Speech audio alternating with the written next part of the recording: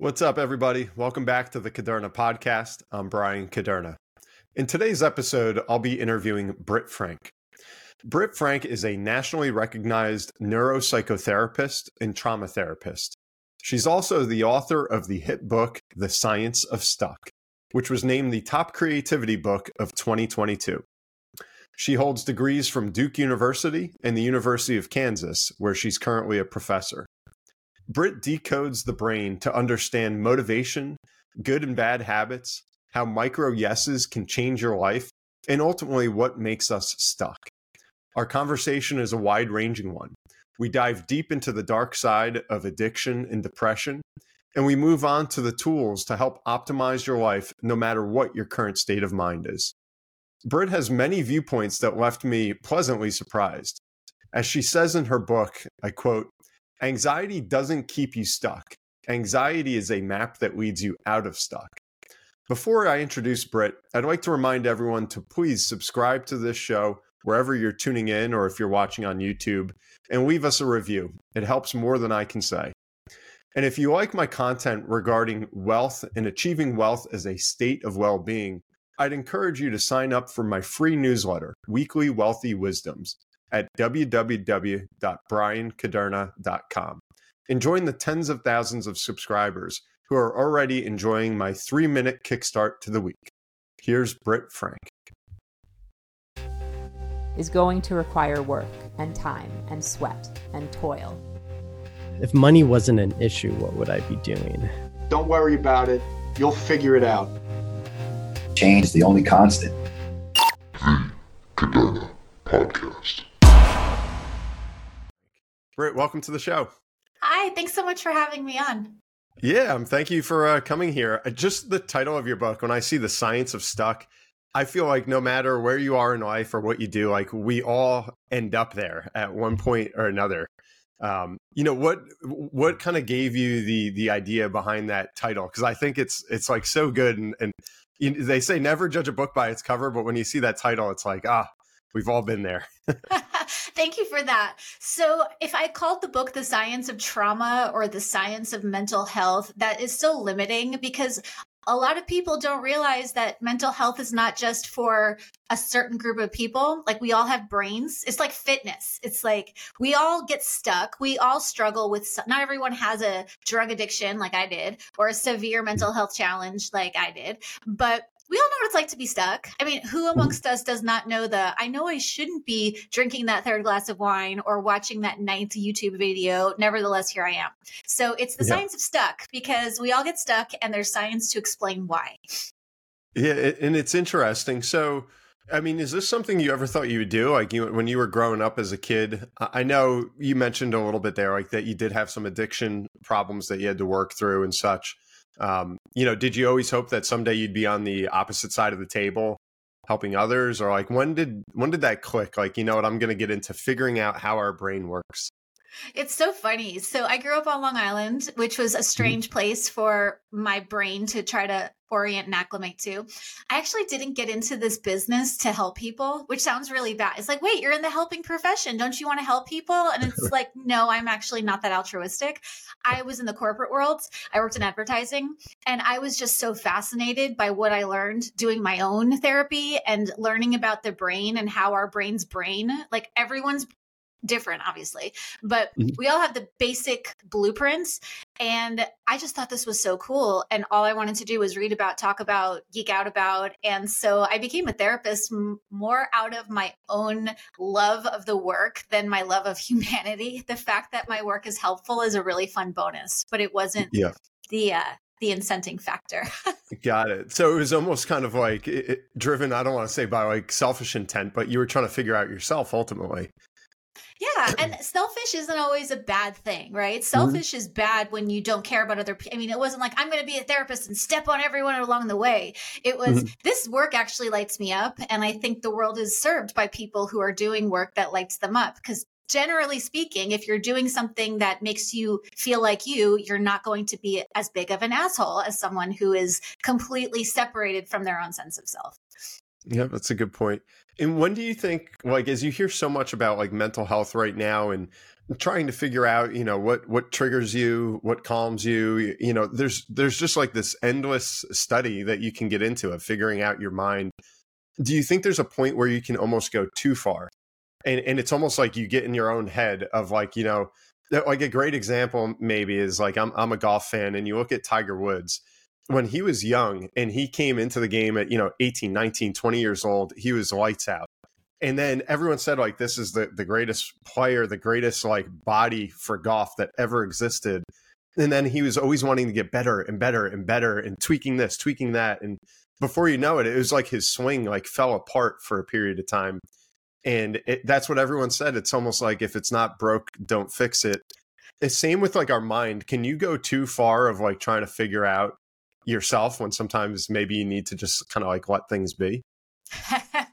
I think we're there. I think it is safe to say we have over-indexed. I appreciate that now people are talking about trauma and triggers and emotional intelligence and all of that.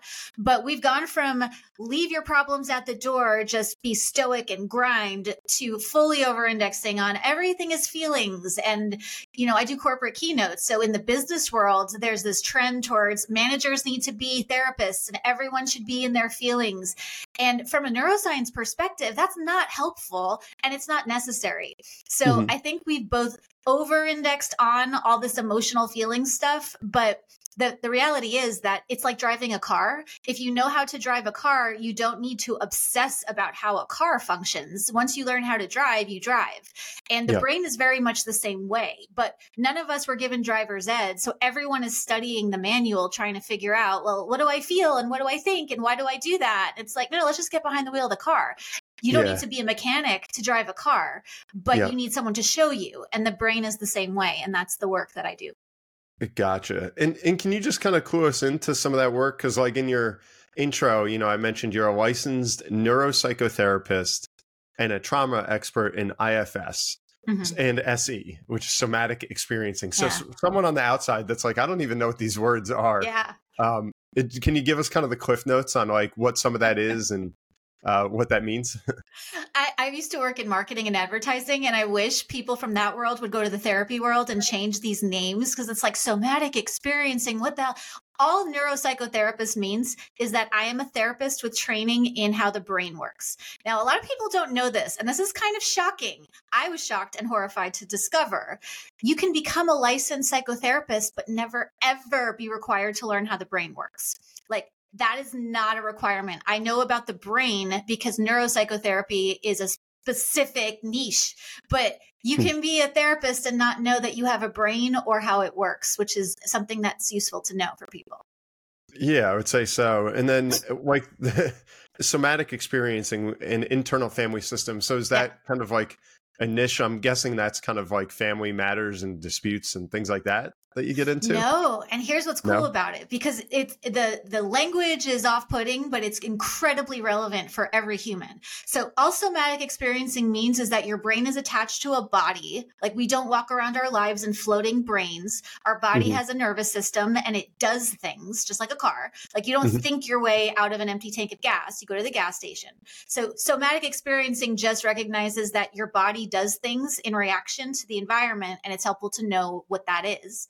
IFS, internal family systems, isn't about your actual family. It's about all the voices in your head. Like, we all have them, right? Voices that tell us like you need to power down your screen, or voices that tell us you need to really show up at work. But no one talks about the fact that having multiple voices in your head is not a disorder. That's just how brains brain. And IFS teaches people how to work with all those competing I tell people, think of all the voices in your head like a company. So you've got like your work team that's fighting with your family team. So the parts of you that want to be at the kids' soccer game are in direct conflict with the parts of you that really want to show up and kick ass at work. And there's a framework and a model for working with all the voices in your head. And that's what I'm trained in. Interesting.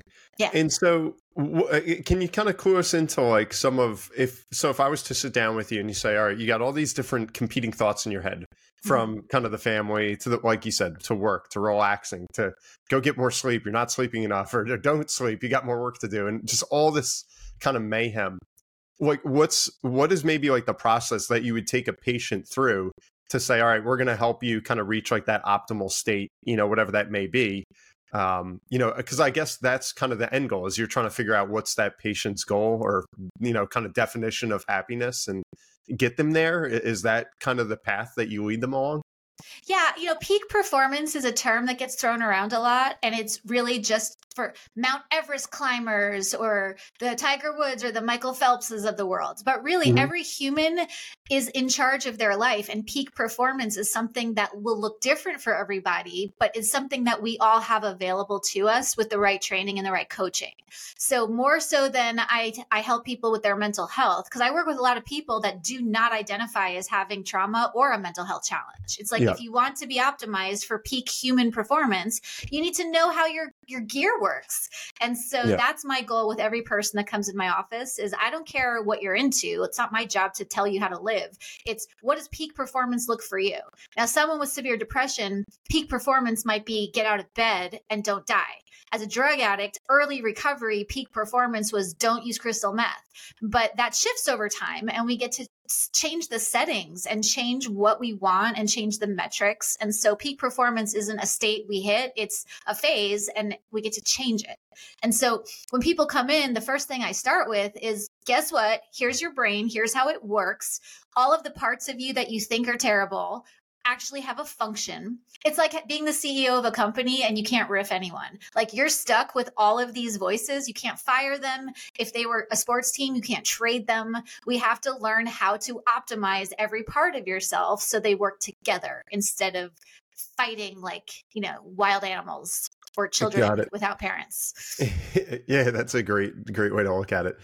So like if you did have someone like that, and even, I don't mean to pry, but even if you want to share some of your personal experience, let's say you have somebody that does have that severe addiction, where do you start? Are you trying to pull them away from the addiction and distract them with exercise or a new hobby? Or are you trying to confront it head on and just say like, I don't care what you do, but like you're not doing X, like where does that begin maybe? If only that worked. Like addiction is a problem because you can't just stop. And as much as I could sit there with someone and chain them to their chair, there's a reason why addiction is as big of a problem as it is. And so the first thing, and I have had severe addictions to multiple different things. So it's helpful to know, and it's really important to start with, again, this isn't about excusing suboptimal behavior. It's about, we want to get better, which means we have to start with something better than you should just stop doing that. Addiction is functional. It is not a sign of moral weakness or personal failure. It's functional. Addiction does a job. What is the job of addiction? To protect people from something they don't want to deal with, whether it's a trauma or a relationship that's not working or a life that they don't like.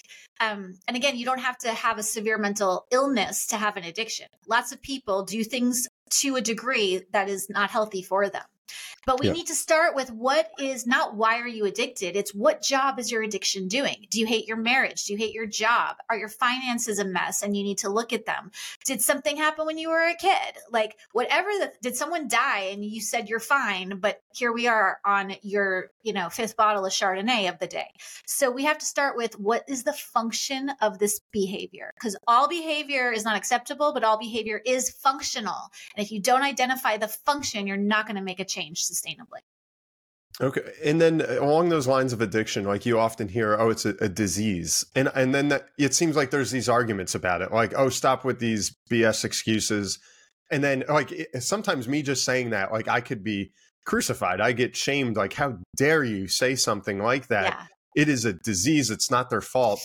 And it's like when you take these two different stances, it's like, well, how do you move forward when one is saying one thing and the other saying the other thing, and they're speaking as if it's just pure science, that there's no ifs, ands, or buts about it. Can you comment on that, on just kind of that thought? Yeah. And there is an entire body of work that is hell-bent on saying addiction is a disease. So, okay, well, as somebody with an addiction and as someone with a mental health challenge, I do not subscribe to the disease model. And I'll tell you a story and then you tell me. I put this in the book. Okay. When I worked as a therapist in inpatient rehab, I had a client and he grew up in small, like Midwestern town. He grew up with a happy family. There were no problems. There was no abuse. There was no trauma. He went to church every Sunday and he volunteered and was an Eagle Scout and played football. And then when he was in college, he tore his ACL and he was prescribed opiates. He was prescribed Vicodin.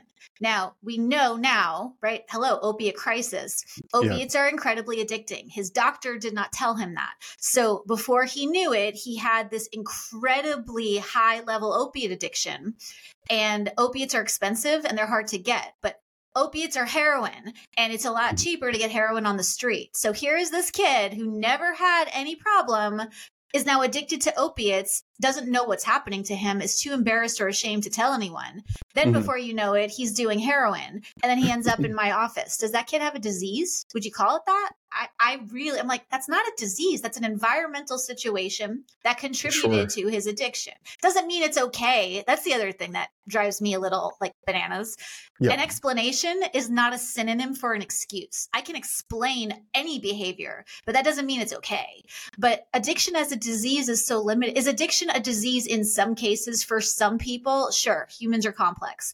But I have been in this world long enough that I can tell you my addiction wasn't a disease and neither was that kid's. And neither is anybody who I've treated. If you look at them up close, their addictions do make sense in context. Again, it's not an excuse, but I don't like the disease model because it takes away the reality of environment and stressors. And that kid was going to be a heroin addict if no one told him opiates are addicting and then like filled him up with them.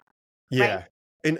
And I'm in agreement with that. But I think where maybe a lot of people have this kind of debate is maybe not something so severe like heroin. You know, I think most people would agree if you get into painkillers or what have you, and then you take that next step and you're to heroin, we know that that's like the most addicting substance in the world. Like whether you're, you know, Hulk Hogan or you're just somebody with no backbone, everyone's going to get lured into it. And it's a dark, tough battle to get away from it.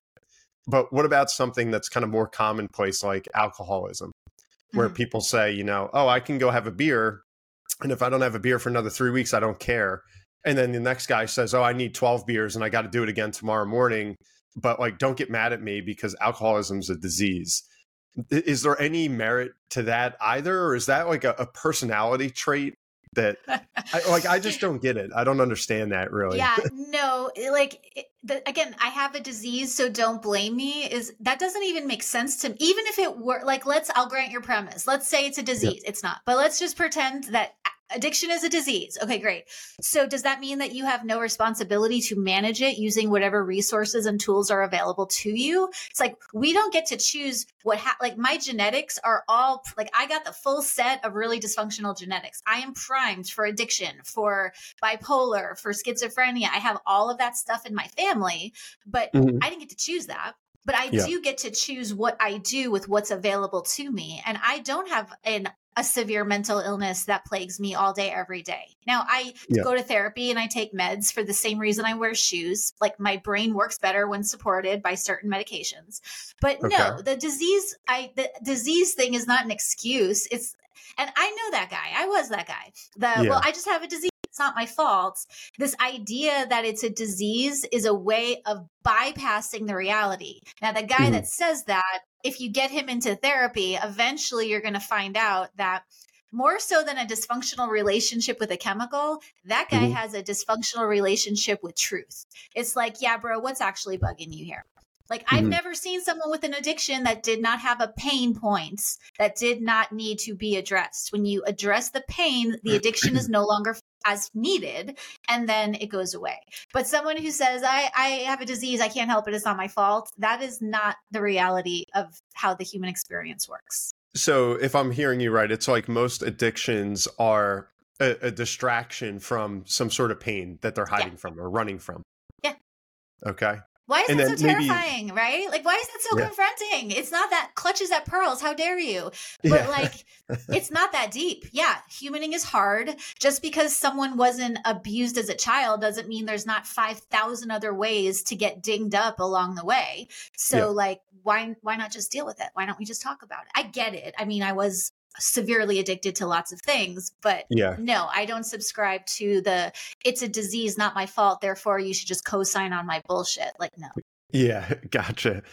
So I appreciate you kind of being blunt about it, because I feel like a lot of people have to be kind of politically correct and dance around some of these issues. And then I feel like they never get fixed. Like we just say what we think is okay to get by and not piss anybody off. But kind of in the same vein, maybe moving a step away from addiction, like we said, mental health is the buzzword of all buzzwords right now. And it's, again, a very hot topic, a lot of debate, where you could sit down and you have a classroom full of kids. And 20 years ago, everybody was quote unquote fine. Nobody had a problem. Now you have the guidance counselor or the therapist or somebody come in and, 12 of your 25 kids have severe mental issues or emotional this and disorders and so many things. Maybe a little bit different than the addiction conversation, but like how do they qualify? All right, this child has an emotional disorder that we're going to have to treat with therapy, possibly medicate, versus the child you say, hey, listen, just cheer up, kid, and go hang out with your buddies and put down the video game controller and play basketball for an hour. Like, where do you draw that distinction? Because I know that can be a very fine and gray line right there. Yeah. And you just described the two very extreme ends of the spectrum, right? Mm-hmm. Like everything is a feeling and every trigger needs to be coddled is one extreme dysfunctional end.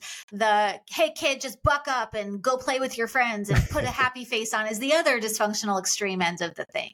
And again, one of the big problems with this quote mental health crisis with and I started my career as a play therapist and I studied child development and I worked in schools and I worked in adolescent and young children inpatient psych hospitals with the most severe cases. Mm-hmm. Again, we're not taught how the brain brains. If you don't know that you have a gas pedal and a brake pedal inside your brain, and if you know how to engage it, then life can work better. Then we're not going to. Right now, sort of the wisdom of the land is if a kid is triggered, he needs to be coddled. Or if a kid is triggered, they need to be supported and brought into a safe space where they don't have to feel uncomfortable or whatever. But like human brains need to be challenged. They need to be uncomfortable, but in a skillful, safe, supportive way. A lot of parents do the best they can, but they don't know what that means. A lot of teachers do the best they can. Teachers now more so are being trained into what this actually means. But it's neither ignore nor coddle. There's a middle path that is complicated and no one wants to take the time or the money to learn it. Not no one, I shouldn't say that. It's not as available to people.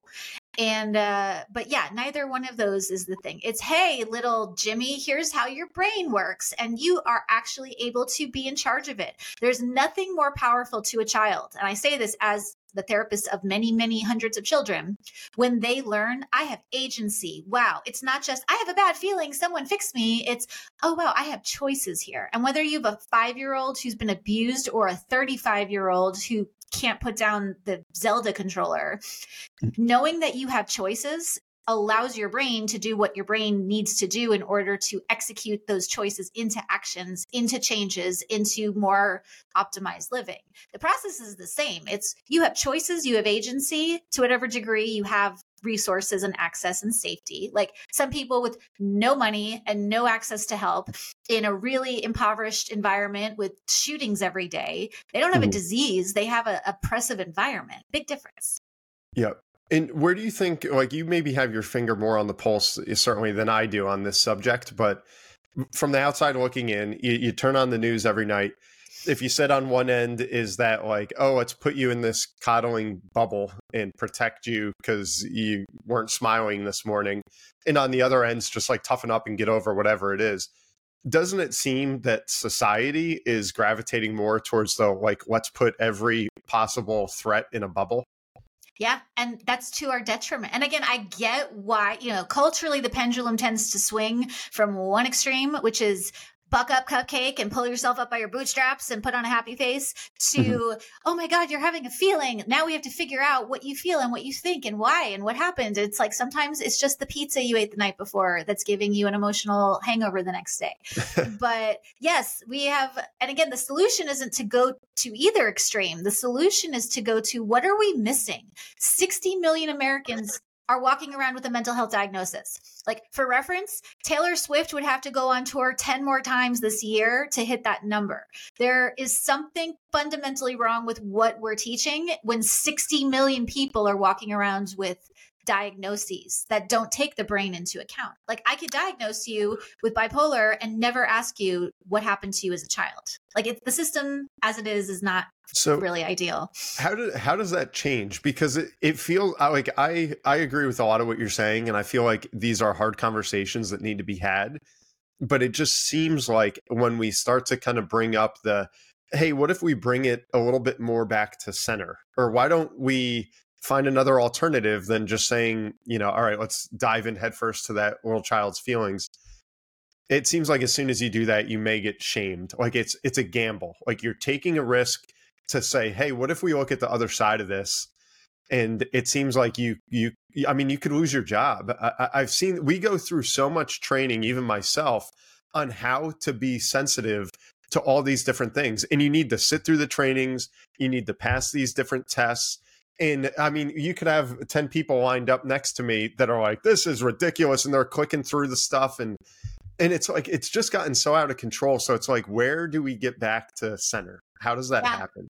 And I get to say what I say because this is what I'm trained in. And I get to be here telling you that you can be sensitive without being coddling, that you can be skillful and supportive and create emotional safety without being enabling.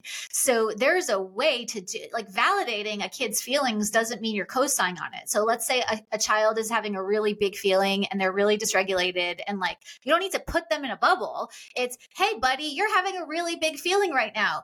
Hands are not for hitting. It's not okay to throw the things. And I see that you're having trouble. Let me teach you. And again, adults who don't know how to regulate their own emotional internal world are not going to be able to do it for children. But how quick are we to blame the kids? It's like, I was raised in a very, very like stereotypically Jewish Long Island family where we yelled. Everything was like, even when we weren't mad, you scream, you yell across the house. Like, that's just what we did.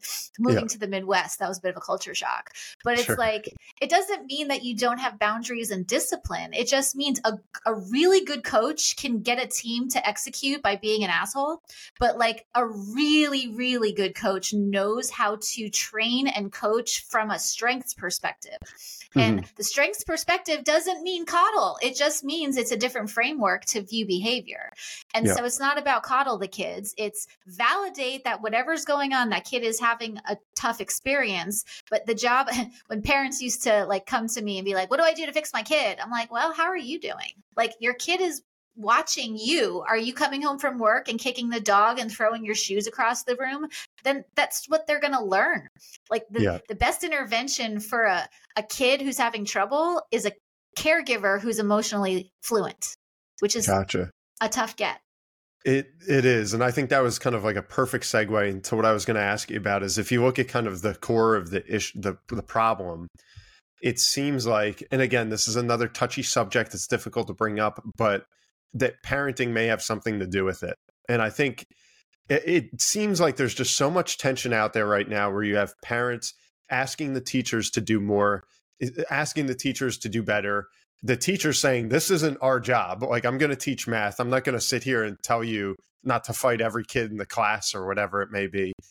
And there's just such this kind of like this battle here.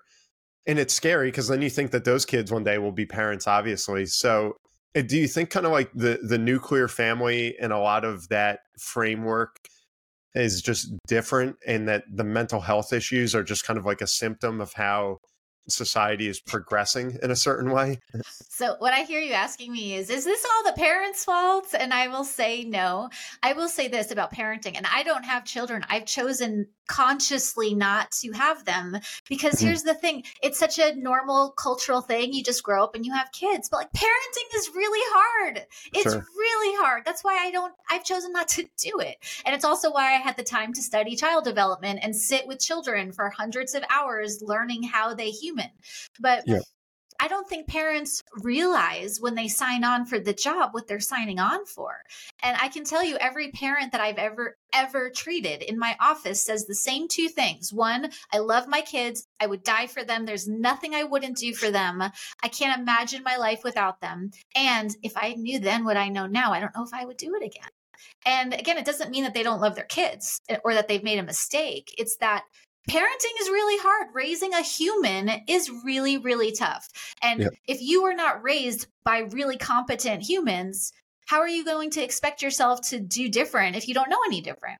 So, I mean, it's not about blaming the parents. It's just about if you're not taught, you don't know, and then you repeat what you learned, and here we are. Clearly, it's not about blame. It's just like what we learned doesn't work. So and I didn't mean it at all in that sense of kind of like where do we point the blame? Is it on teachers? Is it on parents? Is it on social media? It's just a thousand different factors out there, and I guess trying to figure out kind of how all these connect. And then maybe kind of the last thing that I wanted to ask in that vein where I think it gets so touchy and to kind of take the other side of the argument of you can't just say, hey, toughen up or let's work our way through this is what's just so scary and terrible to even think of is the rate of suicide amongst adolescents is just unprecedented. And then you see these things like I remember growing up, like one of the craziest moments out there. Of course, you had 9/11, and then the other huge one was Columbine. And you heard it, and it was like it shocked the entire world. And now, if you hear a shooting on a school campus, in a college, in a classroom, it's almost like you flip the channel. And that we've gotten like desensitized to some of this stuff is really weird and really scary. But I think that's where the second we step away from let's identify every person's feelings and go after those feelings.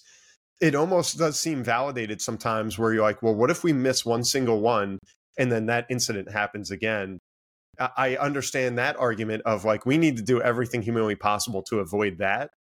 But then, of course, kind of protecting that one could jeopardize the other 100 along the way. And that's maybe a much bigger issue, but like, what are some of your thoughts or anything maybe you could speak to on that point? Oh, there's so many on-ramps I can get into there. So many places I could get into trouble with that one. I will say this, if we're talking about the suicide crisis, that talking about feelings is not what causes suicide. So a lot of parents are very concerned that if they ask their teenager or their child, are you thinking about hurting themselves, that somehow they'll implant the idea and they'll cause the suicide. That is not how that works. So it is much better to be talking too much than not enough about the thing. So with suicide, I mean, one of the fastest ways to get on the suicide prevention train is to be willing to have scary conversations. And again, it's easier for me because they're not my kids and it's not my family. But when a client comes in and says I'm suicidal, I don't rush to, oh my God, how could you want to do that? That's terrible. That's selfish. You should live. And what about the people that love you? Like, that's not helpful. It's wow. It sounds like you're in so much pain that it feels like death is the only way out. Let's talk about that. What's going on? And again, this is why therapists exist, because this is a really impossible task for a parent. But we want to be able to get curious. No one comes to I want to die, or I'm going to do meth, or I'm going to whatever out of nowhere. It doesn't happen out of nowhere, and it doesn't happen overnight. And so being willing to sit in the muck of uncomfortable conversations is important. And that's where feelings literacy does matter. And that's where being able not to encourage and coddle and enable the feelings, but to know what to do with them. When someone comes to me suicidal, at this point, now 10, 15 years in, I don't panic, but I used to. But now I understand, it's not you. There's a part of you. Like, again, this goes into there's parts and voices in our heads. Of all of the different parts of your system, one of them thinks the only way out is death. So let's maybe come up with some other strategies and solutions so that death isn't the only option. So rather than why are you feeling this, or what are all the feelings, or let's enable all the feelings, I like getting back to choice power. It's okay, I hear you. This is what you're feeling. What are your choices? Death is an option. I don't like that option. I'm not going to support that option, but it is an option. I can't stop someone from doing that. But maybe if we can come up with 5 other strategies, maybe that's a way that we can keep you from having to go to such an extreme. Like suicide is a very permanent solution to what is usually a temporary situation. So think of it, again, it's taking business logic and applying it to these mental health challenges. Like, let's do an inventory. Death is an option, but what else is on the table? And often suicidal people aren't able to see that they have multiple choices. And so let's create more choices so we have more options. So death and addiction are not the go-tos. Got it.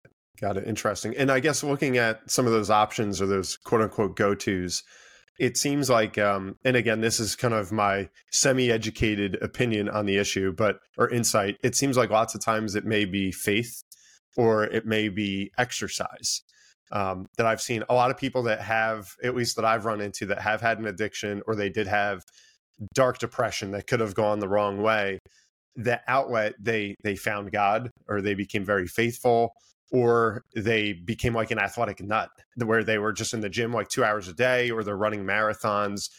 It seems like those seem to be two very, very popular outlets when people have their backs against the wall.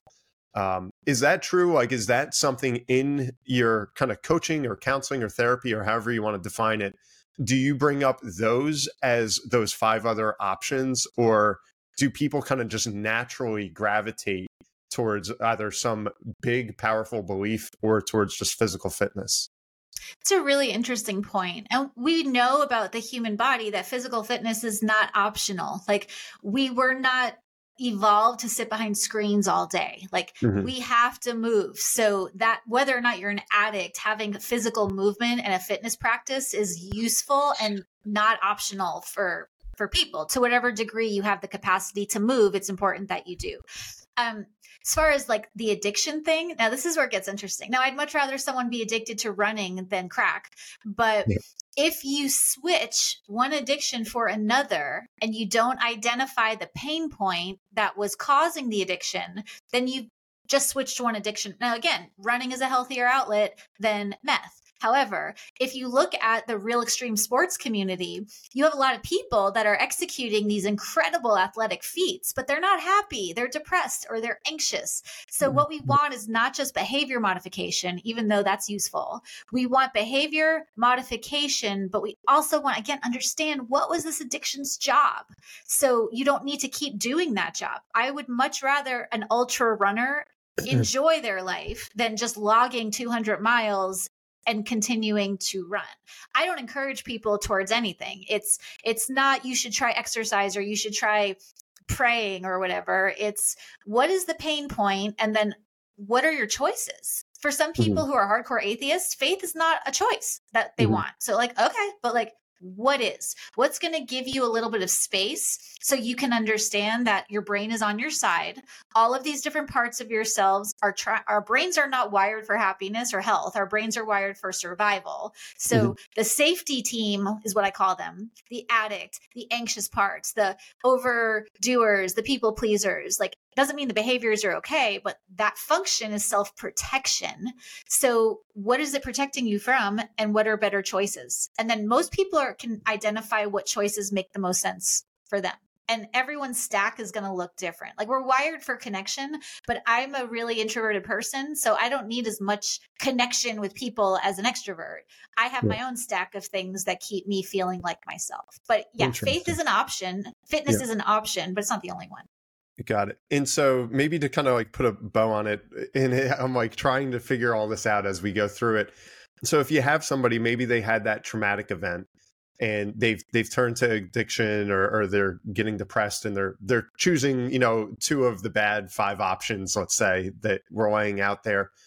Does it get to the point where you either say, hey, let's recognize the fact, the way that you grew up or that incident that happened, embrace it, and now you're going to spend the rest of your life trying to choose these other better options to deal with it? Or is it like, hey, this happened. Now today we're going to get over it, put it behind you, and now it's gone. You don't got to deal with it anymore.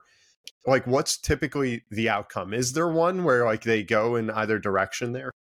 Yeah, and this framework of you need to get over what happened to you is what keeps a lot of people stuck in addiction and depression, because our brains are not wired to get over things. It's like, that's not how brains brain. Again, I didn't know this until I knew it, but think of your brain like your stomach. You don't need to get over things, but you need to digest them and you need to metabolize them. A lot of us are walking around with like giant chunks of T-bone lodged in our esophagus. And we need to be able to break down these experiences, digest them, and metabolize them. And that's the work that I do.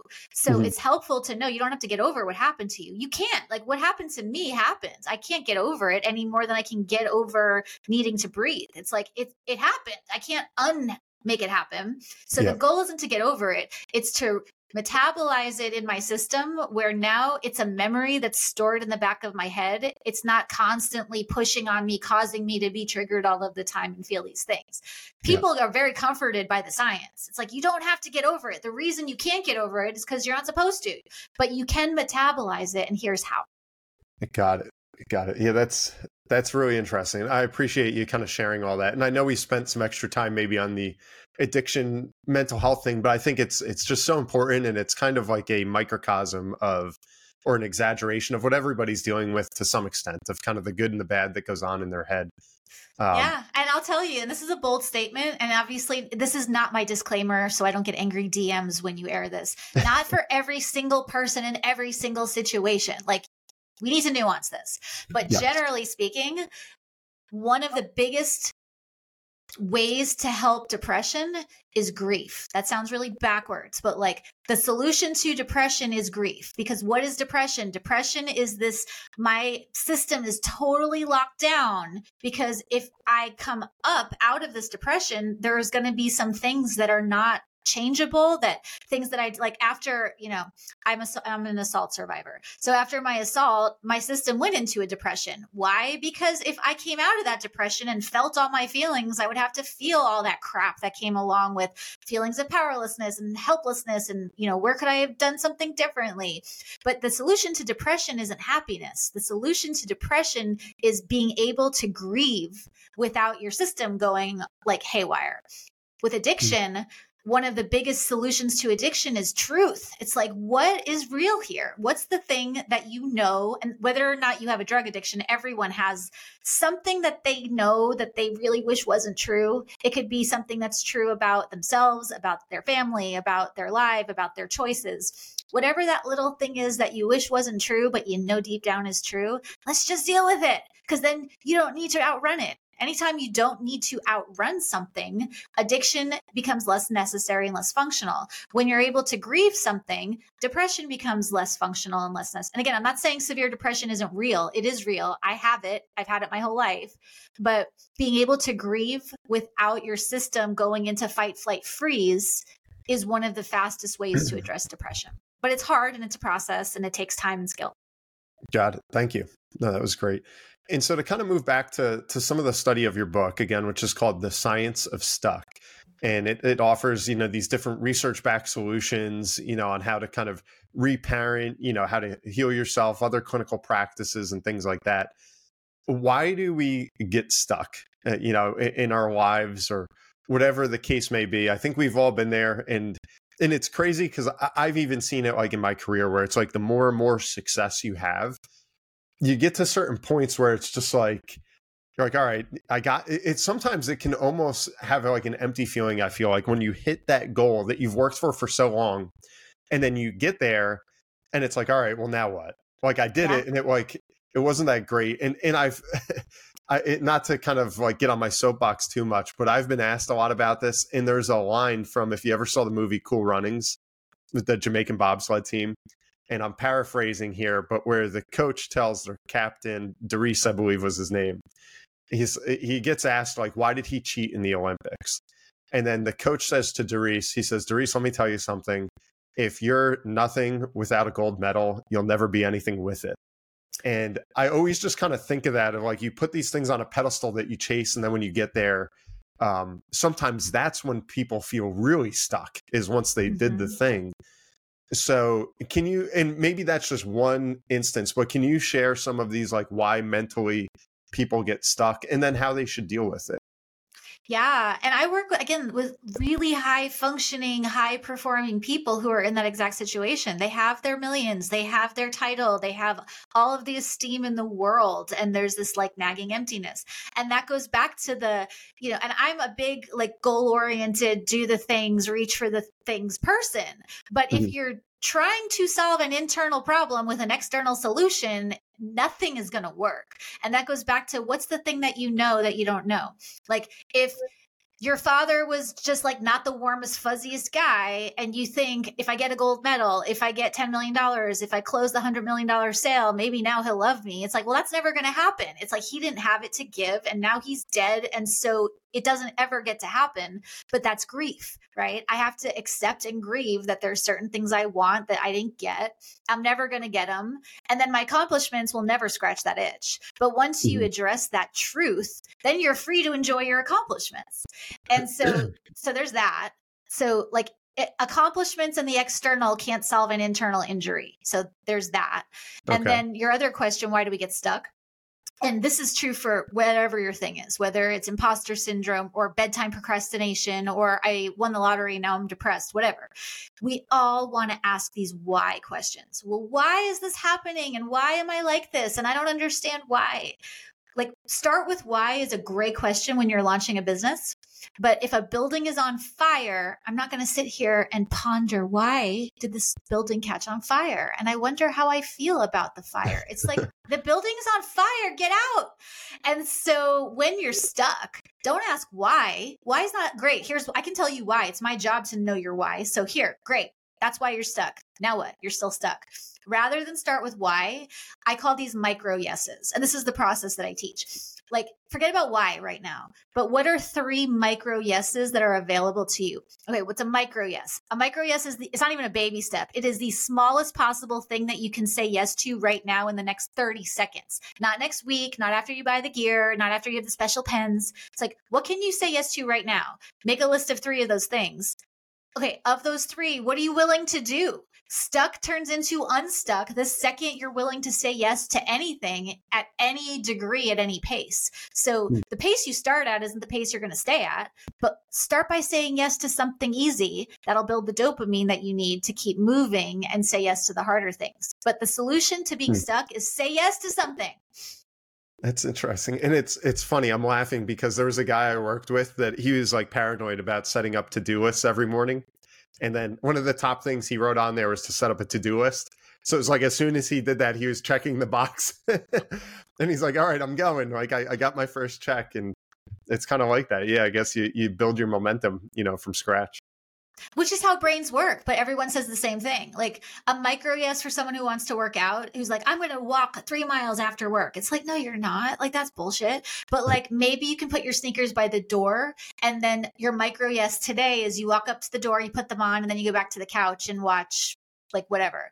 But everyone's like, well, how am I supposed to get anywhere if I'm doing these dumb little stupid tiny things? I'm like, that's how your brain brains. You're going to get a lot faster where you want to go by micro yesing rather than trying to take a step that's too big, getting brain indigestion and then getting stuck, and then you beat yourself up. So like micro yeses, that's how you digest whatever it is you want to do.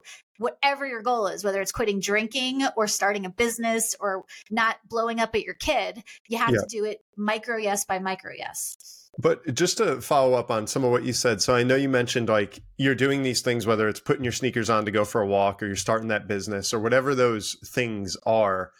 Those are all external solutions, which you said the external solutions aren't going to get you there to the internal problem. Correct. But aren't they always tied together? Because I feel like if you cut out all the external solutions and say, okay, don't pay mind to those, look like within yourself.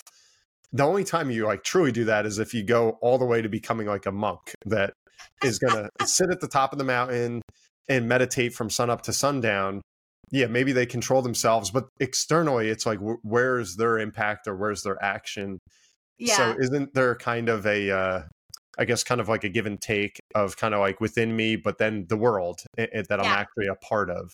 It's such a great question. And you're right. Like the external rewards don't solve the internal problem, but you have to understand how I have a dear friend who's an ultra marathon runner, and her name's Nicole Whiting, and she's a coach. She's somatically trained. She's brilliant. And she always says, as far as running really long runs, you don't solve a mile 42 problem at mile 1.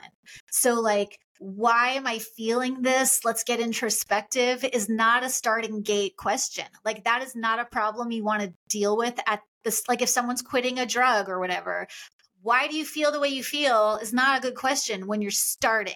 When you're stuck on your couch and you're procrastinating your to-do list, not a good time to ask what's going on inside. The first 5 miles of whatever your thing is needs to be choices and action. Then once we get your brain out of lockdown and you've got some momentum, then at like mile 9, now we can go inside and figure out what's going on. But everyone wants to start with the inside work at the beginning, and that doesn't work. Or go, like I am the monk on the mountain. I'm like, no, you need to get off the damn couch. Like, don't worry about what you're thinking and what you're feeling now, but we are going to get there once you get momentum. So we need momentum first, introspection second. Got it. Interesting. And then kind of moving along this, discovering thyself, if you will, I want to talk about anxiety. So it was something that, and this sounds very, very naive, but like I honestly, until I was probably 22 years old, I didn't even know really the word anxiety. I didn't know what it was. I didn't hear anyone ever really say it. And if you're like, oh, I heard anxious, but I never heard like, oh, I have anxiety. Now it's everywhere. If kids have friends over the house, it's like, oh, we got this. I'm dealing with so much anxiety. And I'm like, at 13, like what like tell me, like, so can you define what exactly is anxiety? It seems to be plaguing our country in particular. And how do you deal with it? So anxiety is so misunderstood, and it's used to mean lots of different things. Like, I'm anxious about work. No, you're not. You're afraid that you're going to get fired. That's not anxiety. That's like you messed up at work and now you're afraid you're going to get fired. That's a fear. So we're so emotionally not fluent that we don't know that anxiety is not the same thing as fear. Anxiety is just the sense that something is going to go wrong, but it's not tied to anything. It's like a free floating sense of something is going to go wrong, but I don't know what or where or whatever. If there's a specific thing it's tied to, that's fear. So like, okay, you're afraid of getting fired. Great. Now we can get into strategies. What are your choices? Can you, can you offer to do this? Or can you have a conversation about that? If you get fired, can you talk to a headhunter or a recruiter? So what we want to do is take this idea, anxiety is this thing that attacks us. All anxiety is your brain's gas pedal engaging because it thinks something bad is going to happen. Anxiety is like the smoke alarm of your brain. It doesn't attack you. It's just like if I took my car to the mechanic because my check engine light went on, the mechanic is not going to say, well, your check engine light is on, so clearly you have check engine light disorder. But that's what we do with anxiety. Anxiety is just the light. It's not the problem. It's a problem because it's not fun. I don't like it either. But like anxiety is an indicator light. It's not the problem. It's pointing to the problem. But all of us learned, oh, my check engine light is on, therefore I have check engine light disease. It's like, no, that's a fundamental misunderstanding of what anxiety is in the brain and what its function is. Anxiety's function is self-protective. And do you think it's a word that's just thrown around too much? That I hear anxiety from people that are on the brink of losing it. And then I hear anxiety from a kid that just doesn't want to go do their homework.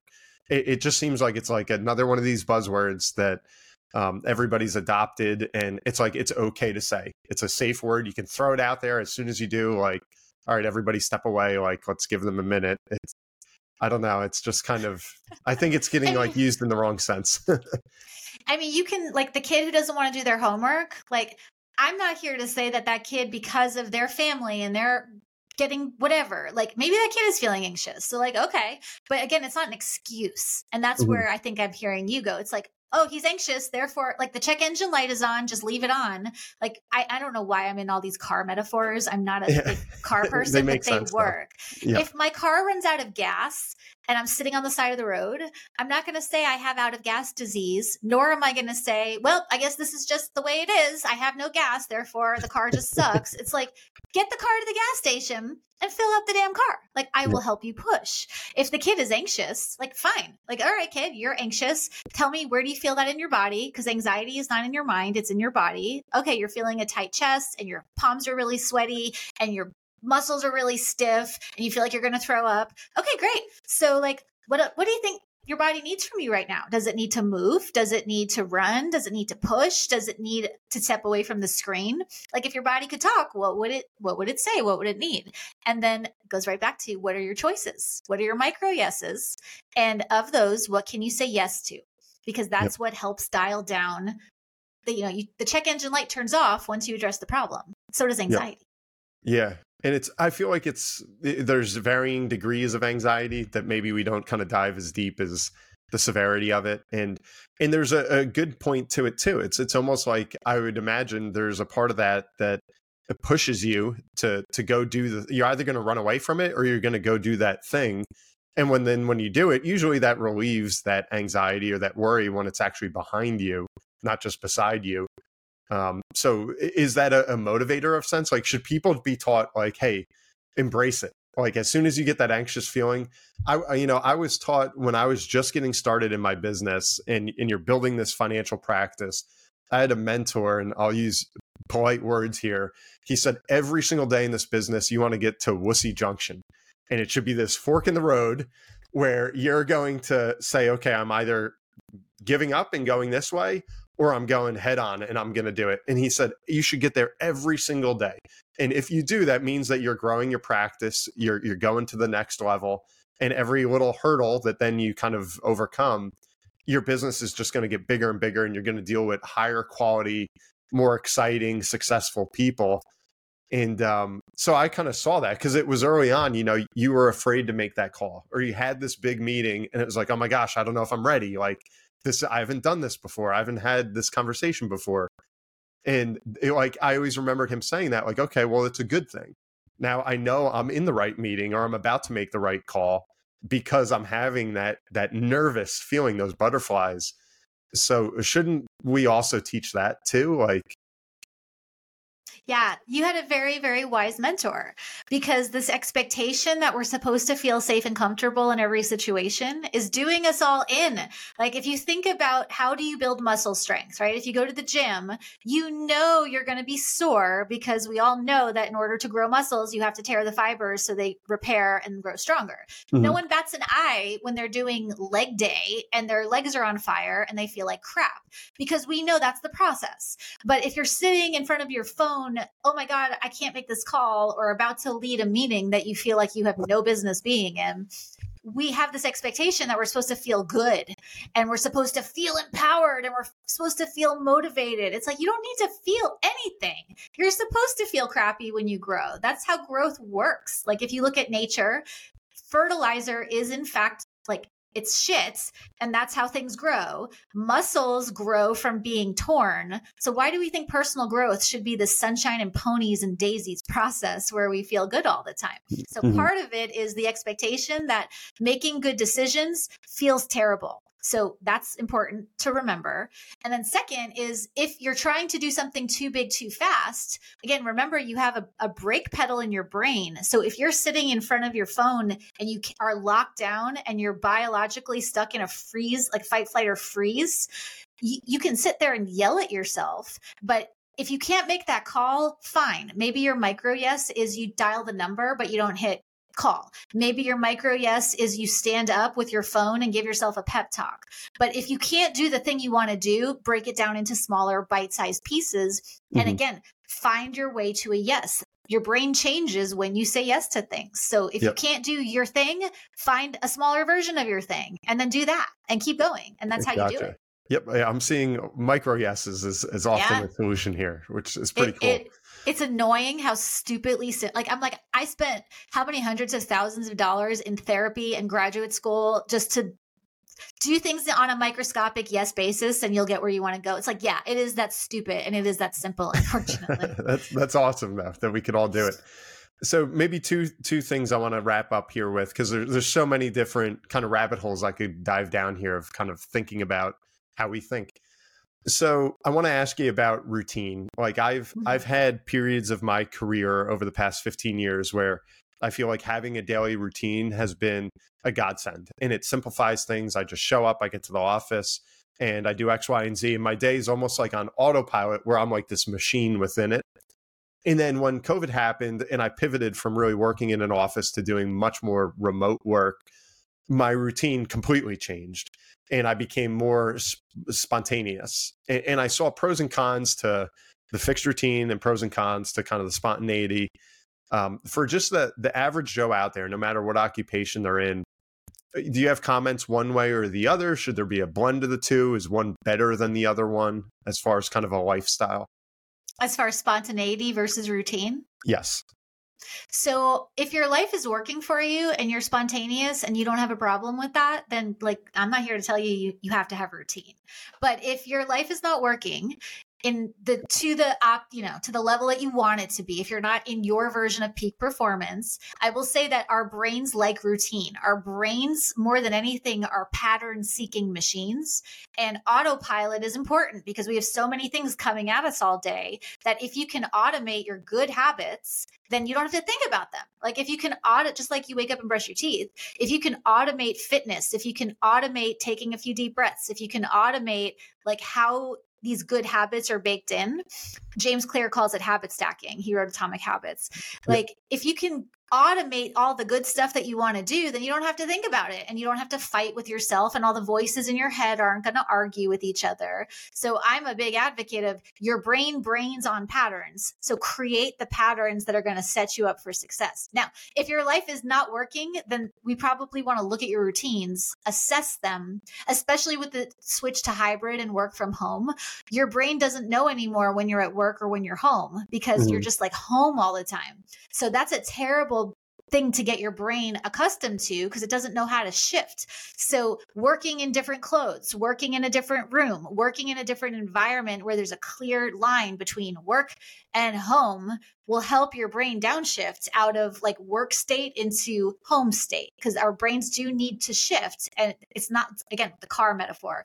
Our brains are not automatic. You can't just like pump the brakes and slow down. You need to like shift up and down. The reason Friday afternoon everyone freaks out is because you've been in fifth gear going 90 miles an hour and now you expect yourself to be in first gear going 20 and just chilling. It doesn't work like that. We have to shift, and routines are a way that we can shift.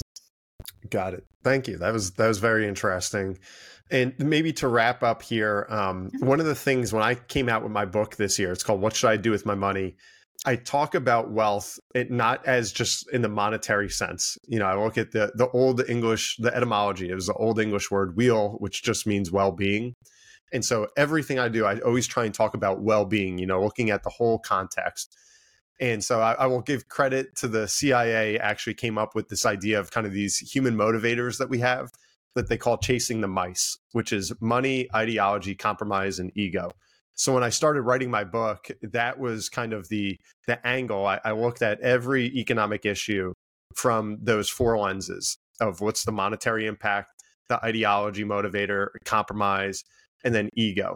So I always like when I have different professionals here on the show to kind of get their take on those four triggers, those four motivators, whatever you want to call them, what they mean to you. So if you don't mind sharing, with us and all of our viewers and listeners, can you tell us first off, what does money mean in your life? Oh, that's such a great question. I love that mice thing. That's cool. I hadn't heard of that. So, the way I see it, and I'm not a financial expert, but I use money because we live in a place where it's important.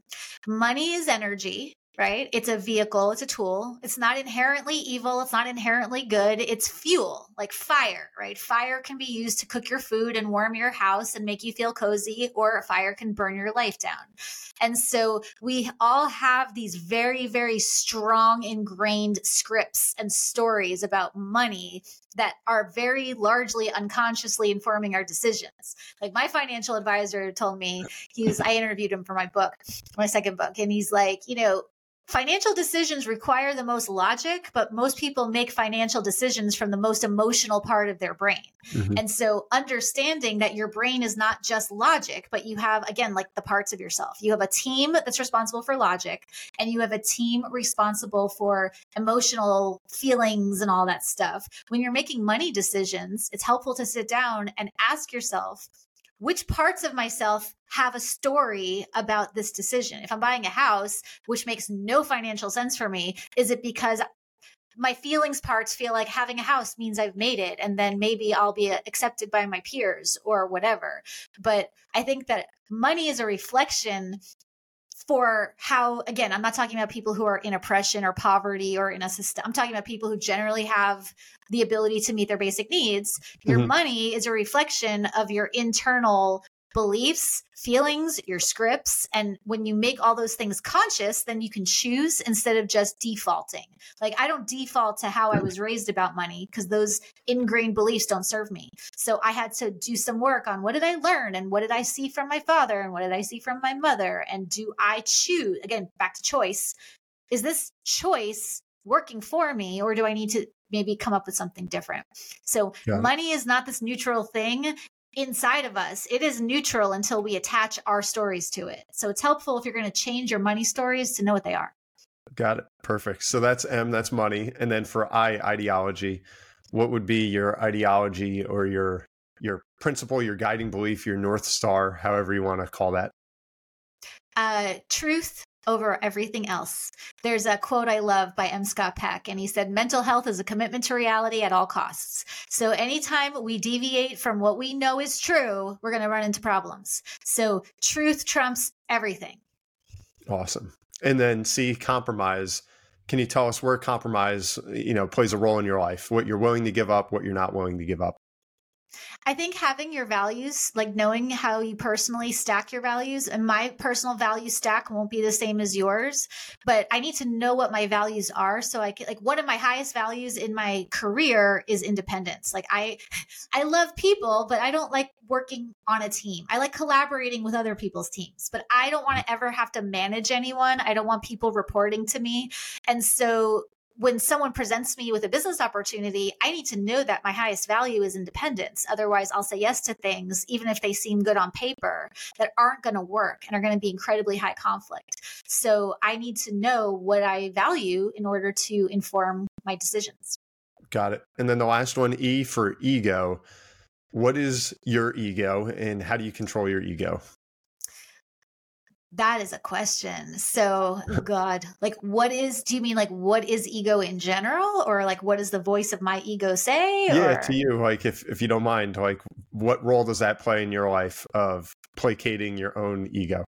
Yeah. So there's all of these like meta frameworks about killing your ego, and you need to like destroy your ego. It's like your ego is just a team of parts that are worried about cultural norms and acceptance and belonging. And if your ego runs the show, your life's not going to work. But we do need our ego. Like when I showed up for this podcast, my ego is like, oh, this is like a financial podcast. So maybe don't wear a baseball hat and look like crap and whatever. Like maybe look more professional. That's an ego decision, and it's not a bad one.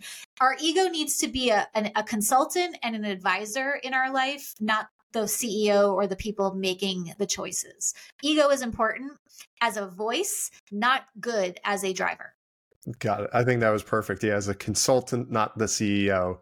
And that's why it is just one letter that makes up mice. So this was great, Britt. You gave us, I think, so much to chew on here. There's so much more I could ask you about, but that's where I would just turn people towards your new book. Again, The Science of Stuck. Go check it out. And thank you for the time. This was a great conversation. Thanks for having me on. Yep. All right, everyone. Thank you for tuning in to another episode of the Caderna Podcast. Please leave us a review wherever it is that you're watching or listening. Go tell a friend and spread the good word, and we will see you next time.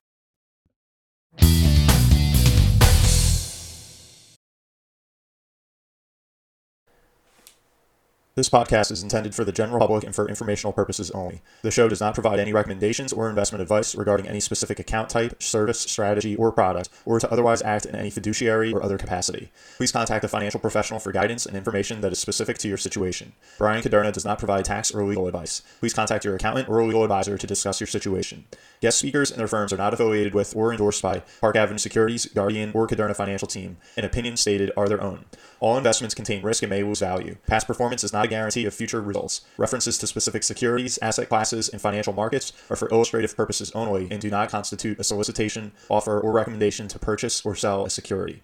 Brian Caderna is a registered representative and financial advisor of Park Avenue Securities, LLC, PAS, OSJ 300 Broadacres Drive, Suite 175, Bloomfield, New Jersey, 07003. Phone number 973-244-4420. Securities products and advisory services offered through PAS, member FINRA SIPC. Financial representative of the Guardian Life Insurance Company of America, Guardian, New York, New York. PAS is a wholly owned subsidiary of Guardian. Caderna Financial Team is not an affiliate or subsidiary of PAS or Guardian. California Insurance License Number 0K04194.